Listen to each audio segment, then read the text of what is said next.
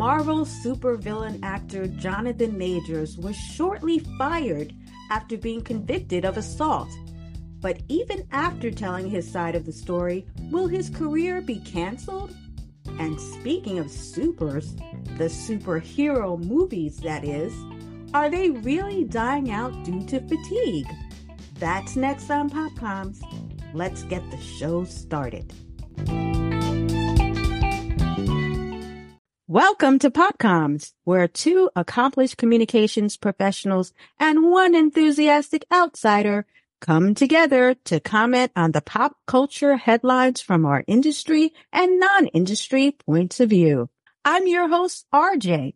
I make up one half of the communications professional side of the panel with over 15 years of traditional media, social media, nonprofit, and corporate communications experience.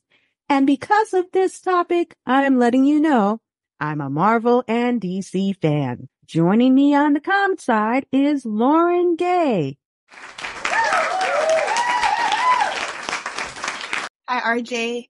Glad to be here. Tell us about your comms chops and comic book allegiances. Yes. So, I've been in the comms field for about 3 years now. More of like a PR specialist, kind of generalist on a lot of different areas. And I am a loyal Marvel fan, but I've secretly watched DC movies every now and then. Well, that's awesome. And that's okay for you to secretly watch DC stuff here and there just to do your comparison and not feel like you're cheating on Marvel, right? I can never. You can never. I can never. Now, our enthusiastic outsider and pop culture fan is Veronica Saldana. Hi, RJ. Thanks for having me. I'm Veronica. Tell us about your professional background and your fandom. Okay, so my history goes back to I am a public relations major. I did communications for a while, but now I work for a local city government in the Department of Community Development. I am both a Marvel and DC fan. I did grow up mostly on Batman at first, but I eventually learned about the Avengers at some point thanks to my father. So I am well versed in both areas. Our first topic, recently fired Marvel supervillain portrayer Jonathan Majors opened up for the first time to ABC after being convicted of misdemeanor third-degree assault and second-degree harassment charges against his girlfriend. He plans to appeal.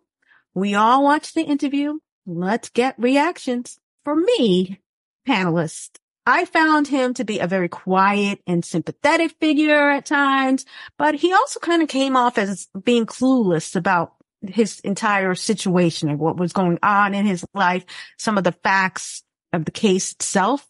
It could be when people do interviews, especially after they've been convicted but there's going to be an appeal process. There's still not too much of the details that they can say or not.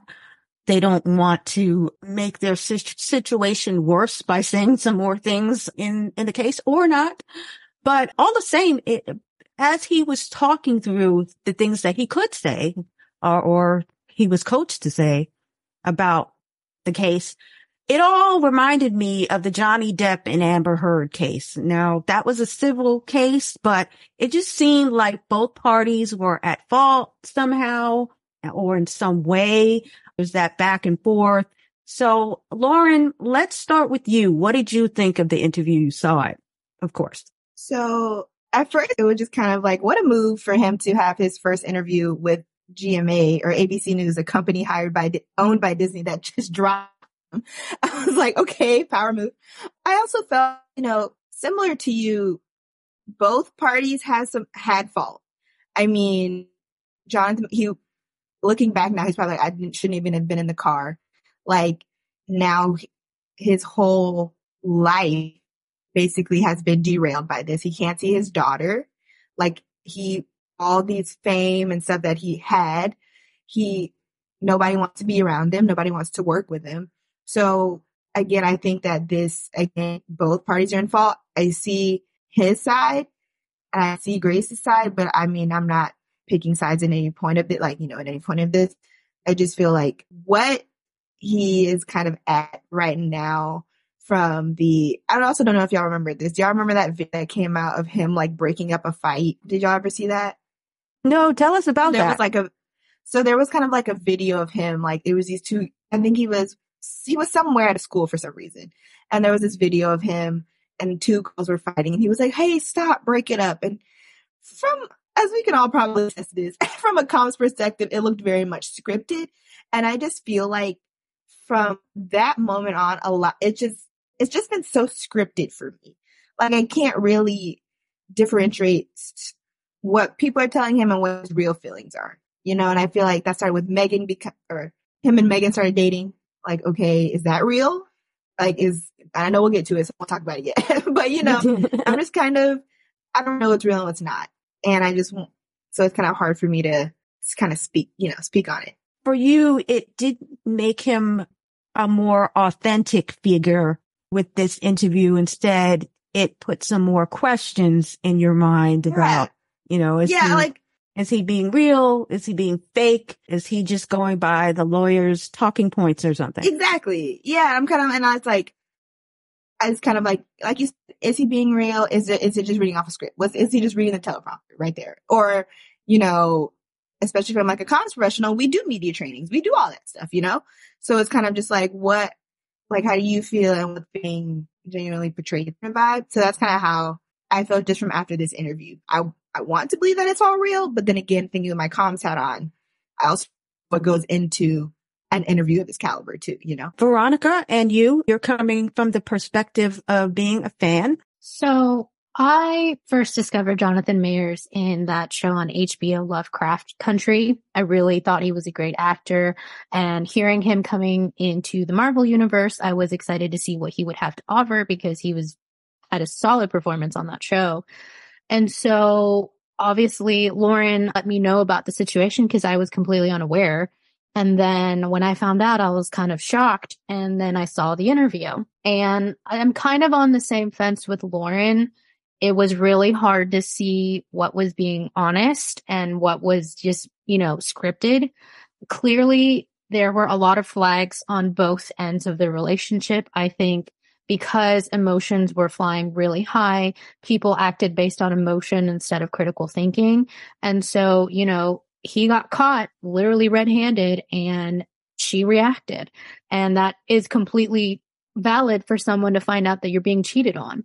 But again, because the situation escalated the way that it did, I think both parties are at fault. One person decided to take matters into their own hands while the other person also wanted control of the situation. And so here we are in the middle of a session where who is actually being right and who is being wronged. And then, you have valid proof that two parties did something on their own that could have contributed to, like, specifically regarding her, that she went out that night, and, she hurt herself, or maybe this was part of the problem. We don't know. We saw him literally pick her up violently, put her in the car. There are concrete evidence on both ends that these people were being aggressive towards each other. But the thing is, it's he said, she said, and now we're here. And with that interview, you have highlights of conversations, imagery, and it's like, did you guys not know what you were getting yourselves into? Or did you just wait for this to blow up in your face? Because if this man was already cheating on her for a long time, why didn't he cut this through if he had noticed the red flags? Because he mentioned that.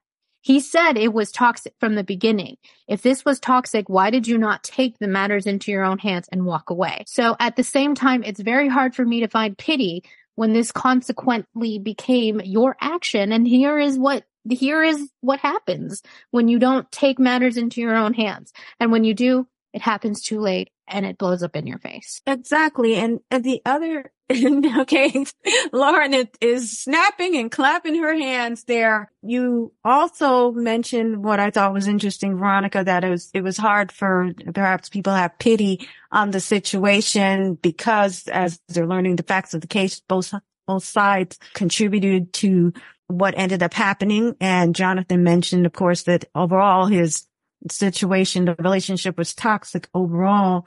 On social media, of course, it's come out. People have, and different articles have come out with Jabari herself. Grace Jabari is the name of the ex-girlfriend, coming out herself with a statement saying that, he didn't even show remorse. So to speak, is kind of what she insinuated in the statement.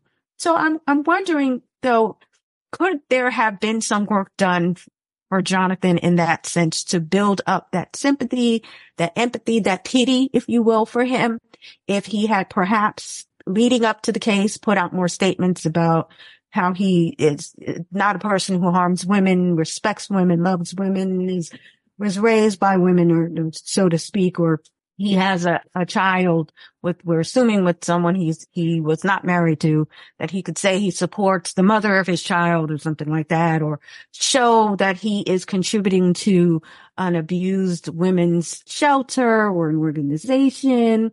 And then himself, being that he was in a toxic relationship, that look, I know that I was in a toxic relationship, so I am working on myself. I'm in therapy right now. We're trying to understand why I make these types of choices. If he did any of this, do you think the sympathy factor would have tilted in his favor a little bit more? Let's start with you, Veronica. Well, I think yes and no. Like, as from kind of a public relations standpoint, we always want to make the person look good no matter what has been happening in the current situation. Like, take, for example, Princess Diana. Her interview was one of the most worldwide viewed things after the divorce, right? No one knew her opinion. No one knew her thoughts. And this interview was a way to hear that, and that rose a lot of sympathy with almost everybody in England for her. Mm-hmm. And so, I had this kind of notion that this was the goal for Jonathan in this end. And while I think there might be some sympathy, and if he were to advocate that, he is fully supporting, women's abuse centers, or, being a part of an outreach program for abuse victims, I think it would maybe slightly increase, but not a lot, because he's still male, and males will still be very much, what's the word? There's a critical eye on them, because there is such a long history of violence towards women due to males' egos and narcissism and, just traumas that they have never been dealt with before. So they take it out on other people, most of the time women, so I feel like it could help him on some ends, but also at the same time, he is going to be scrutinized for a long time through the public. That we know that his biggest jury executioner is the public, and regaining that is going to be hard. But I think kind of like almost like Johnny Depp, he's quiet right now. I think if he were to go away for a bit where everybody could let this situation cool off and him slowly trickle in, I think that would be a good way to help him, because then we're like, oh yeah, this did happen, but you know what? I see that this man is going back to the craft. He's going back to acting, he's really delivering, and then has like a whole secret agenda that we're not aware of, because like, once we find out, oh, he did do this, he did do that, he was a part of this program, he went to this convention, he had a speech doing this, doing that, all of that work he may have done quietly on the sidelines can help bring back that popularity he so much, was working for. And he was really honest about that too in his interview. He was still very grateful, which to me was surprising. I've never heard an actor still be like, hey, I loved being on Marvel. It was a great experience. It was cool. I enjoyed that. To me, that was like, wow, okay, I've never heard an actor actually be completely grateful for an experience like that. I think there is a way for him to help himself, but I think kind of like on that end, if he does quietly go away for a bit and come back a little bit longer, I think he might be able to get back on the map again. And going away typically is a good method for us to forget what has happened.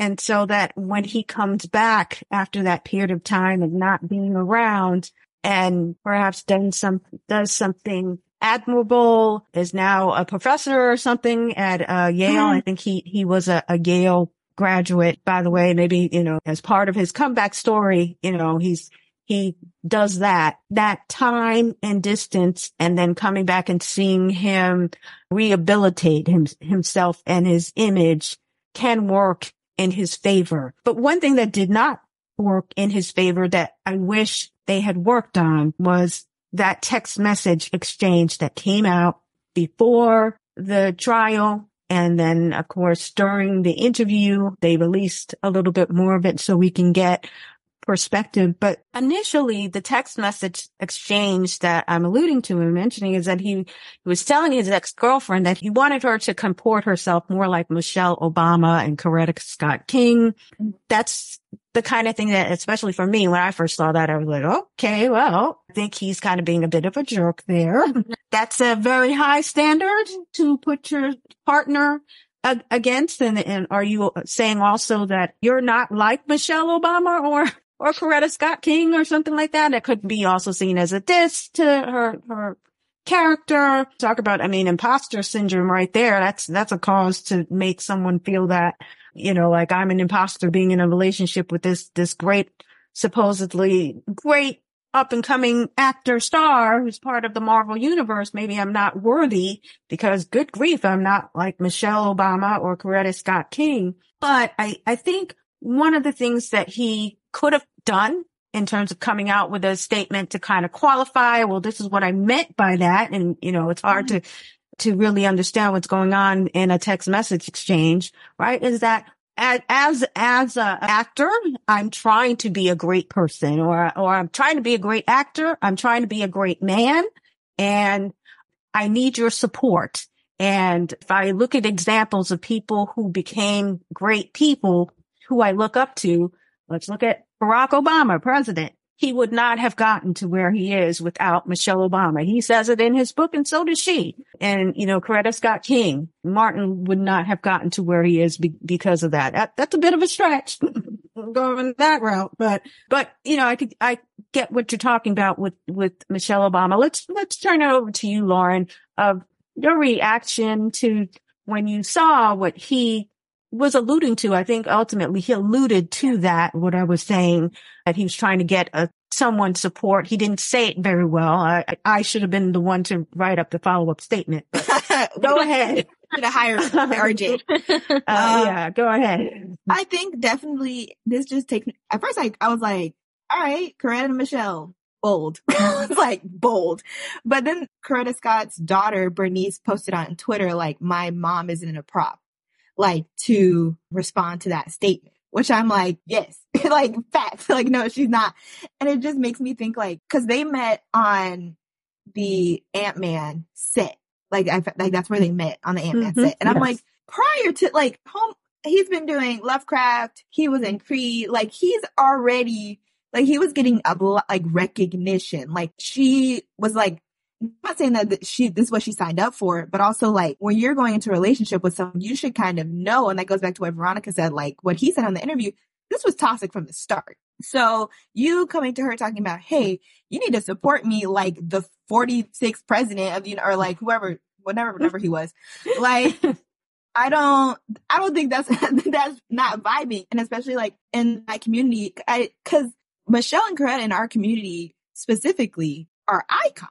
I mean, Michelle Obama, that's all you need to say. Auntie Michelle. Like, that's what they call her in our community, Correct. So it was bold of him to say that. Yeah, I don't think that should have been said at any point, especially in this context.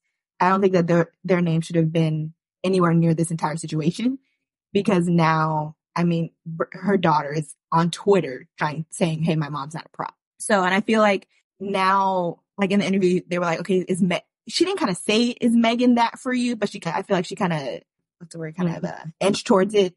And she was like, she's a miracle. She's my angel. Like, I think she might be, hopefully. And I'm like, again, is it real? Like, it can't, So I don't know. I just feel like that whole statement should have just been never spoken about at all. And their name should have never been anywhere near it. He could have picked a number of role model people. Yes. That he could have, if he's writing a list, he could have done a list and gone as high as Michelle and then kind of go a little further your way down, you know, and maybe made it even more generic, you know, or it's just simple. I just need you to support me. I'm trying to do great things. You know, be a supportive partner and leave it at that. But he didn't. Somebody I thought of is like Samuel L. Jackson's wife. They're like, I don't know how long, but they married 20 plus years. And Samuel L. Jackson is one of the best actors ever. And she's supported him his whole career. But like the fact that he went to Michelle and Coretta, I feel like that's what did it for me. I'm like, presidential status. All right. Yeah. So maybe then that is his aspirations down the line. We did allude to second chances before, Veronica, about maybe he needs to go away and come back, do something in the community. I talked about he could be a professor. Well, ultimately, you know, we've seen with other performers, actors who've gone afoul of the law that they've been given second chances. So if you know the right people, the climate is right, you can get that second chance. Do we think he should get a second chance? Veronica? I don't know. You're a little skeptical there. It's hard because like when domestic violence is involved, it's really hard to really not see that anymore. You know, it's like we don't know what really happens behind the doors, you know, and the fact that it's unfortunate that, you know, there was even an altercation to begin with. And, you know, there's going to be history there, and history is very hard to remove. Even if, you know, let's say Johnny Depp came back, everybody would look at him differently. I mean, take for the fact, like, what about Ezra Miller?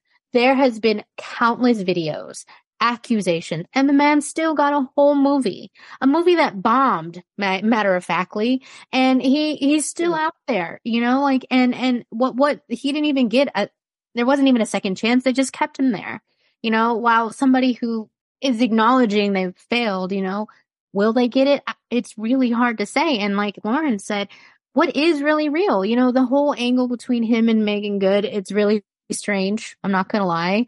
I felt like it was very well placed. It was perfectly timed, you know, and it's like, well, let's state the fact that there is clearly a triangle here. You know, there's one person that was the catalyst to going all of that.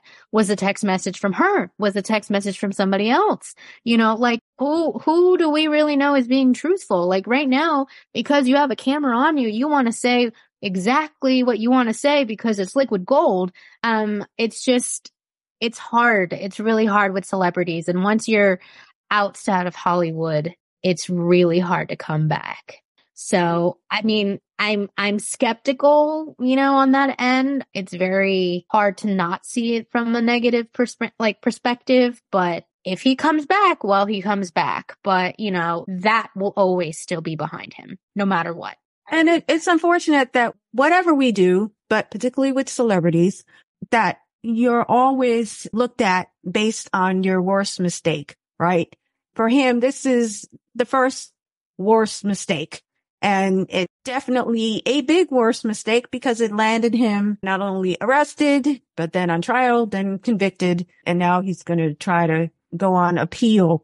It's definitely changed his life. So just last thought, Lauren, do you think he should be penalized for his worst mistake and not get that second chance? No, he should not get, because what I was thinking about was like the whole Alec Baldwin thing. Now, of course, that was fatal. Like the person lost her life, but the movie's still gonna come out. You know, I just based on from his career, I think that Hollywood's gonna give him a second chance. If I'm being honest, he's still showing up at events. He's still showing up at, you know, dinners and lunches and whatever. So I'm not saying that, I don't want to say that he shouldn't. But I also feel like it kind of goes back to, okay, take some time, go away, be quiet, lay low, do the work on yourself, do the right thing. And then when the time is right, then whatever's supposed to happen will happen. That like the worst thing he could do right now is him going like to what Veronica said. Hey, I'm the new spokesperson for a women's domestic, but please don't do that. Like, sir, please don't do that. So like, I feel like, I don't want to say yes or no, whether he should or shouldn't. I'm skeptical as well, but I think that just think of like the Alec Baldwin situation of it. Like, he's still attending these luncheons and things of that nature. So I think if he lays low, then whatever will happen will happen. That's meant for him. Is the age of superhero movies and TV shows, for that matter, ending? The Marvels was the worst performing MCU movie so far, according to the New York Times and Disney's Bob Iger, so they think so. Also, let's not get started on the DC movie The Flash. Are the reports of the genre's demise greatly exaggerated, though? Well, us superfans have a lot to say about this, and maybe we can help fix this whole situation. So, Veronica, let's start with you. Are you tired of superhero movies and shows? Honestly, I think I was there for a moment. I felt like it was just a lot coming at me at once, but then What If came out, and then I was like, oh my gosh, I forgot how much I love this. And then you got the incredible season of Loki of season 2. And then I was like, wow, all right. Is it? Like it's really hard because I can see the steam going down. We had 10 years with our OG Avengers that we all grew up with, who we knew, who we loved. We had massive movies on their own. So yeah, I could see the steam just like, all right, people are ready for something different. But I think I got back on the bandwagon again with watching Loki and What If. I really enjoyed a lot going on with Peggy Carter. And as I don't remember if you remember, RJ, that I was saying that, I was interested in seeing all of Peggy's old stuff, so I feel like it's reawoken this old love that I'm curious to see the old, to see where the new is going. And I'm curious. I really am. I'm always open to it, and I really want to see where this direction goes. And yeah, I'm looking forward to what we're getting to. I'm going to hope to start Echo this weekend. So yeah. And Lauren is cheering over Echo. If we did the video version of this podcast, she's got her hands raised, like to say hooray. So Lauren, what about you? Are you tired of superhero movies and shows, or are you still holding out hope? I think I am still holding out hope. I'm that person. I think what's really for me, after the Endgame, then Shang-Chi really kind of added it to it. I was like, I love this. And then I'm kind of blinking at what some of the other movies were. I think once kind of Thor, Love and Thunder, I was like, all right. I was like, okay, Taika, it was good. I don't want to say, ooh, okay, wow. Yeah, I'm giving the thumbs down on Thor, Love and Thunder. It was so sad. It was very interesting. And I was like, okay, definitely a little bit more funny than we're used to. But then what really did it for me was, so I think what Thor, Love and Thunder hit, I was like, okay, maybe they're not doing so great. Then we did Disney Plus. So of course, watched WandaVision. Really couldn't get into What If. I tried, but really wasn't my vibe. I know, I'm sorry. But I loved Falcon. Now, controversial apparently, because I loved Falcon and Winter Soldier. I thought it was an excellent show. I mean, Bucky is one of my favorite characters. I loved his arc.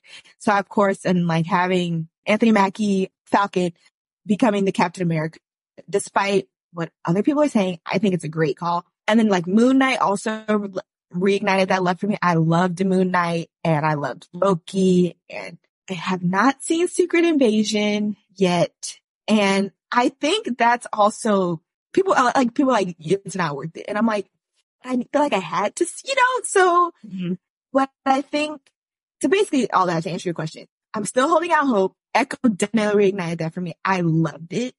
As somebody that's actually learning ASL, it just seeing that kind of, this word is used so much, but see that representation was just amazing, from an amputee to somebody that's deaf, and from the, spoiler alert, Choctaw Nation. I just love that show. So I'm still holding out hope for both the movies and the shows. I think that the movies have a lot of potential. I think once we kind of get through this, what's going on with Jonathan Majors and find a new Kang and all that stuff, I feel like there's be some new energy.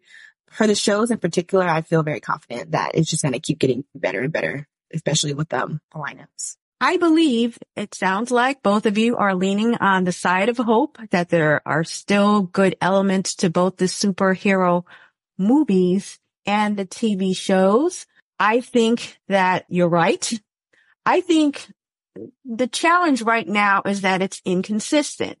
That before, and as you're talking about the golden age of the MCU, that it was fairly consistent with those movies, that they were top notch. They were event movies.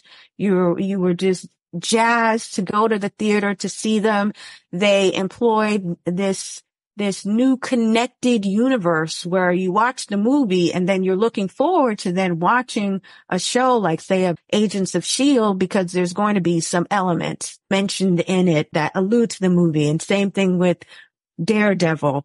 With some of the super movie hero TV shows, I think DC was superior. If you're a fan of that, DC was superior in that game, where they developed initially these one-off shows that were pretty interesting. And then they were kind of watching Marvel and they were like, oh, okay, let's make this connected. And once they made it connected, it worked out very, very nicely. And they then had these TV shows that ended up being these event series where Arrow and Supergirl and The Flash all came together during a December type of event. And they did Crisis of Infinite Earths and they pulled from the comic books.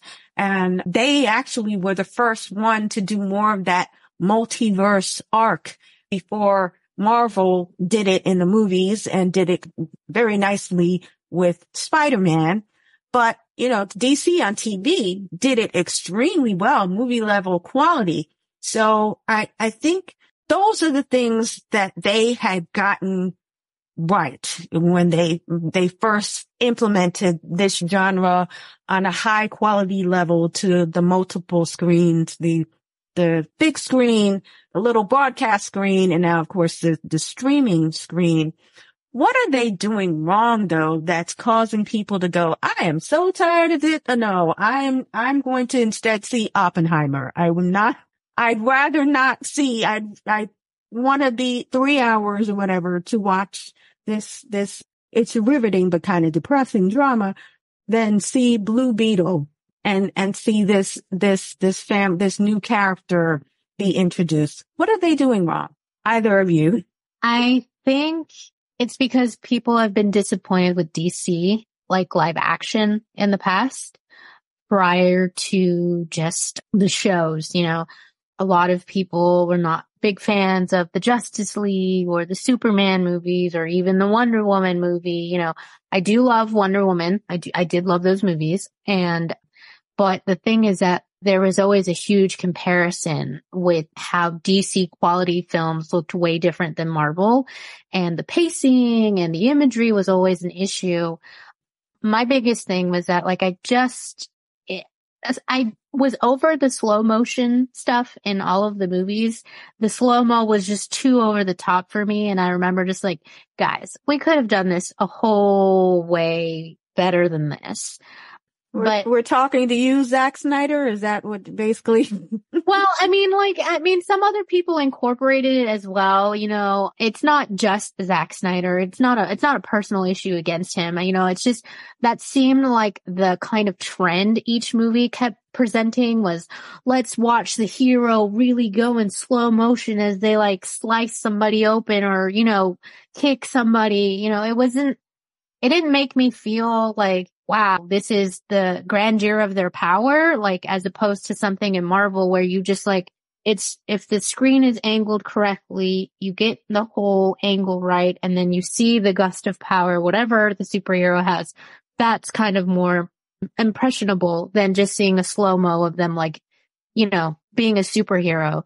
So I think as for the live action movies, that's always been a hard thing. I know animated is completely different. DC's animated movies are highly, highly recommendable. They are superb, in my opinion.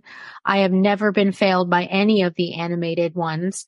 One of my favorites is the Flashpoint Paradox film, which is one of the first animated ones that went into the multiverse of DC, at least, And I've seen a lot of the Batman ones. I've seen Superman ones, even the Wonder Woman one. That's the first Wonder Woman animated film that I love till this day. I absolutely love the voice cast. I love the imagery, the way they drew up the characters. Exactly. Diana from Themyscira comes over, whole thing. I thought everything was done really well in the animated perspective. I just think that there's something missing with live action, and that's why everybody's just like, whatever. So that's a good point, that we wish the studios and the producers and even the directors would take a page off of the animation playbook, because they are such high quality and they're doing a lot of things right. Lauren, what else do you think is being done right that you wish these producers, these creators would tap on for the sake of the fans, so that we wouldn't keep getting so tired of it, because maybe it seems like it's a rehash, or like they keep dumping on Marvel that, okay, if you see a Marvel movie, by the third act, it's going to be some villain who has the same power as the hero, and they're going to fight it off and the hero's going to win. So that's an example. But what else do you think that they're missing their opportunity because the right things are right in front of them, but they're not repeating them? I just feel like what worked in quote unquote the golden age of Marvel was just like you said, the consistency, the storytelling. I feel like once I keep going back to Thor, I feel like Thor, in my opinion, had the most, if not one of the most amazing, interesting arcs, because he went from serious. But then the third one, Marvel took a risk. They took a risk. They're like, we're going to hire Taika and he's going to direct, and we're going to let it be funny, and he's going to shave his hair, and we're going to bring in all these, weird and kooky people, and let's see what happens. Marvel had never did that before in their life. Never. And I think that they saw the success of Thor, and they were like, we can do that so much more now. And I feel like with Love and Thunder and some of these other, I feel like that is where the inconsistency came. So I just feel like what's right in front of them is take risk, do it, but stick to your true, consistent storytelling. One of my favorite movies still holds true. I think Captain America had one of the greatest trilogies. Civil War holds down for me every scene. And Veronica brought it up, fight scenes.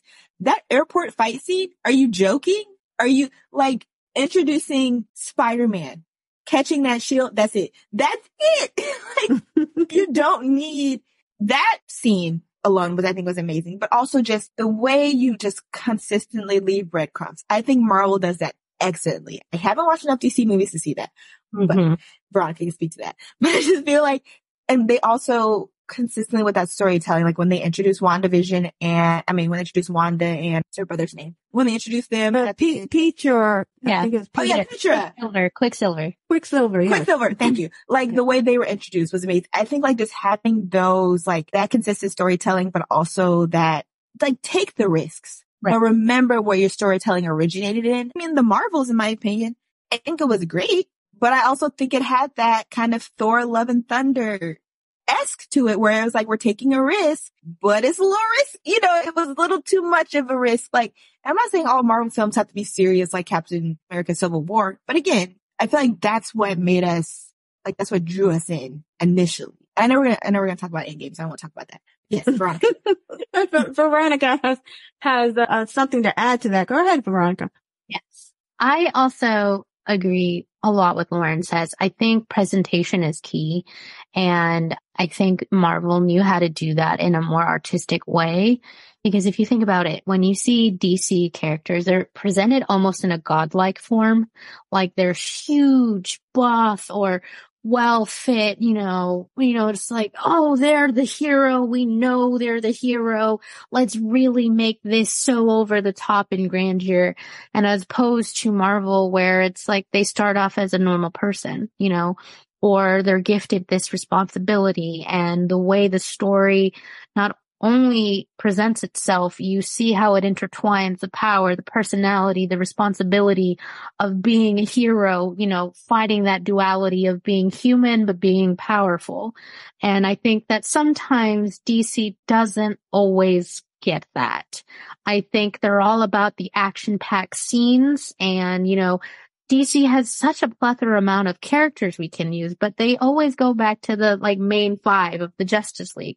You've got plenty of other, you know, comic book characters that you can use, but you can do this differently. You know, if you want to recycle something, then, you know, use your creativity to present it in a different way. Like, that's part of the reason why I do also really love Marvel, because it's always been different. We know they have powers. Okay, great. They've established that in the very beginning, but it's a different fight. It's a different story, you know, or how it all intertwines within the universe. And for me, that's how WandaVision felt to me. I was blown away with just her storyline, how everything was filmed down to every kind of set of television series from the 50s, the 60s, the 70s, the 80s, of just that time of television itself. Like, that was such a nice twist, you know, like, oh my God, I forgot about I Love Lucy, or, oh my God, Full House references, or, oh my God, Three's Company. You know, all of these things were just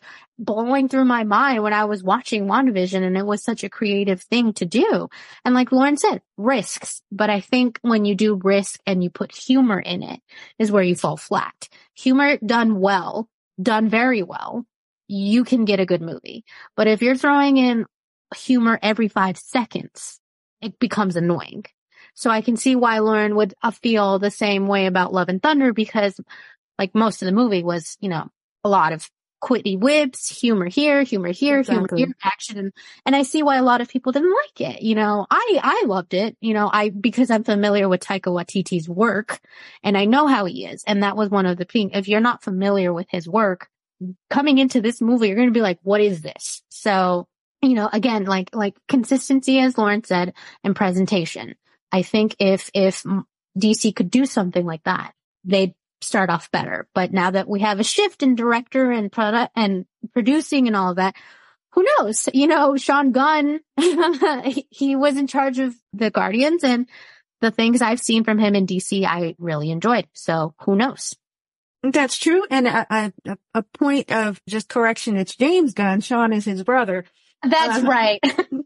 No problem. But I can definitely see that. And it's interesting to see your enthusiasm there, Veronica, for him, because that's what DC is banking on, that people loved him as a director of Guardians of the Galaxy, and that he'll invict that creativity and that different way of seeing things into the storytelling. And then he also comes from that Marvel universe of interconnected storytelling, kind of that experience. And so that he could be, again, he's the Kevin Feige of that universe, where Kevin Feige was basically the connector who made the whole connected universe happen. Whereas with DC, there was that complaint in articles that, well, different movie makers, once they head of DC Studios and Warner Brothers were like, okay, look at what Marvel's doing. We have to step up and we have to move up to getting a Justice League movie created. But they didn't have any touch points for these directors or screenwriters to get together and find out what the left hand and right hand are doing. So that's why you see in some movies, in Zack Snyder's movie of the Justice League, Amber Heard's character Mira has an accent, and then the Aquaman movie comes and she no longer has a British accent. I guess she went to school or whatever to lose it or whatever. And so there were a lot of those inconsistencies, and even the director of Wonder Woman, I think she might have even said nobody came to us to tell us what truly was her backstory, right? So they're just working in a vacuum, and you have little lines in the Batman versus Superman movie with Wonder Woman coming out and she's saying, this is like when I fought the blah, blah, blah beast. And then you watch her Wonder Woman movies and you're like, well, when did she fight the blah, blah, blah beast? It's not in here. Or is she going to Lutu again, and so forth. But it's also interesting that you you allude, Veronica, to the fact that the differences, right, between the DC characters and the Marvel characters, that's always been an interesting tension within comic book fandom, because the DC characters, when they were created, they were meant to be very godlike and basically based on Greek myths somewhat. Whereas Marvel, they were like, well, let's do something different. Let's give folks a job. This person, I mean, in the comic book, and we saw it screen, Iron Man was an alcoholic, give him problems. Peter Parker, he had to take a little side job of being a photographer to help out. So there's that little tension. And I think one of the things where they have got it right, and then they took a wrong turn, is that, yes, they were pulling those plots from the comic books, but they weren't staying true to them. And they were, to me, in my opinion, they were altering them too much. And so understandably, you're trying to make your own universe with the movies, but because you're changing it too much, then the core audience of us diehard comic fans who would initially come out, you may be losing them. And understandably, you want to make it more universal for everybody so that your next door neighbor doesn't have to have like a back catalog of issue number 7 from 1986 or something to understand what's going on. But you do want to keep your core fan do or dies happy, because the do or dies will come out to the theater. That's it for another episode of PopComs. I want to thank my fabulous superhero movie fan and accomplished communicator, Lauren Gay. Thank you so much, Art, for having me. It was great to nerd out on all things Marvel and be on a podcast with these amazing women. So thank you. And thank you. And also, thank you to superhero movie fan and enthusiastic outsider who actually did have some PR experience, Veronica Saldana. Veronica, thank you. Thank you so much for having me. I really had a great time speaking with you ladies and realizing we all have a lot in common. Thank you so much for having me. It was great fun. We spent a little time stewing on the state of the superhero movie genre, and we're, of course, wonderful, creative people. We can help the industry out. So, panelists, here's our kicker question. What movie story would you pitch to Marvel and DC to save the superhero movie genre? And I'll start with an answer. Let's see. I would like to see an MCU and DCU crossover starring Kevin Feige, the Marvel movie head honcho, and James Gunn, who's now the DC movie head honcho, teaming up to get a Young Avengers and Young Justice movie made. Young Avengers, Marvel property. Young Justice is a DC property. And so this movie would actually be a behind the scenes movie starring these two head honchos, taking us through the casting and the frustrating script iterations and the different shots of how directors are moving things forward with the actual movie making itself, almost like Max's Project Greenlight, similar to that. And then as a sequel, to bring people back, we would actually see the Young Justice and Young Avengers movie that we saw the behind the scenes creation of. So, Lauren, let's start with you. Do you have something to pitch to Marvel and DC that would save the superhero movie genre? I don't know if this is going to save the genre, but, and this might need to be like a little brainstorm. So for all the listeners, please comment your ideas or something. But I feel personally that The Eternals was a wasted film. I feel like there is so much potential. I know we saw Harry Styles at the end, so I know something's going there, but I feel like there's more that Veronica's shaking her head at me. I know that there's more there. I mean, I don't know. I feel like I'm one out of 30 people that like that film. I liked it. I think that these people have so much power. And I mean, even before Echo, Makari was the first deaf actress that Marvel casted. So I think that there is a lot that can be done with the Eternals. I'm not sure what the pitch is yet, but something with the Eternals, I think, is what is going to, like, maybe it gets some new energy. Cause I mean, it's a star cast. I mean, you have Angelina Jolie in a superhero movie. Are you joking? Like, kidding? You got Harry Styles in a Marvel film. Barry Keoghan, like, he's after Saltburn. I mean, this man is talked about everywhere. So that movie has a lot of new energy that can come from it. I don't know what it is yet, but. Okay, so we could see they need to listen to us that we need to do an Eternals reborn in some sort of way, and done in a way that really capitalizes on the fantastic cast that they had. Veronica, you? For me, hopefully this isn't any spoilers, but I would like to see more about on that episode from What If of Kahori. The indigenous girl of the Mohawk community. I want to see more of her story. I want to see more of her, backstory of everything I loved the little tidbit of getting how she gained her power, how there's like a separate universe in the Tesseract where a lot of, her community is involved in there. I know she's a whole new character, and honestly, I just think it's really awesome to see, more representation of the First Nations people. I believe that Native Americans do not have enough, and I would love to see more.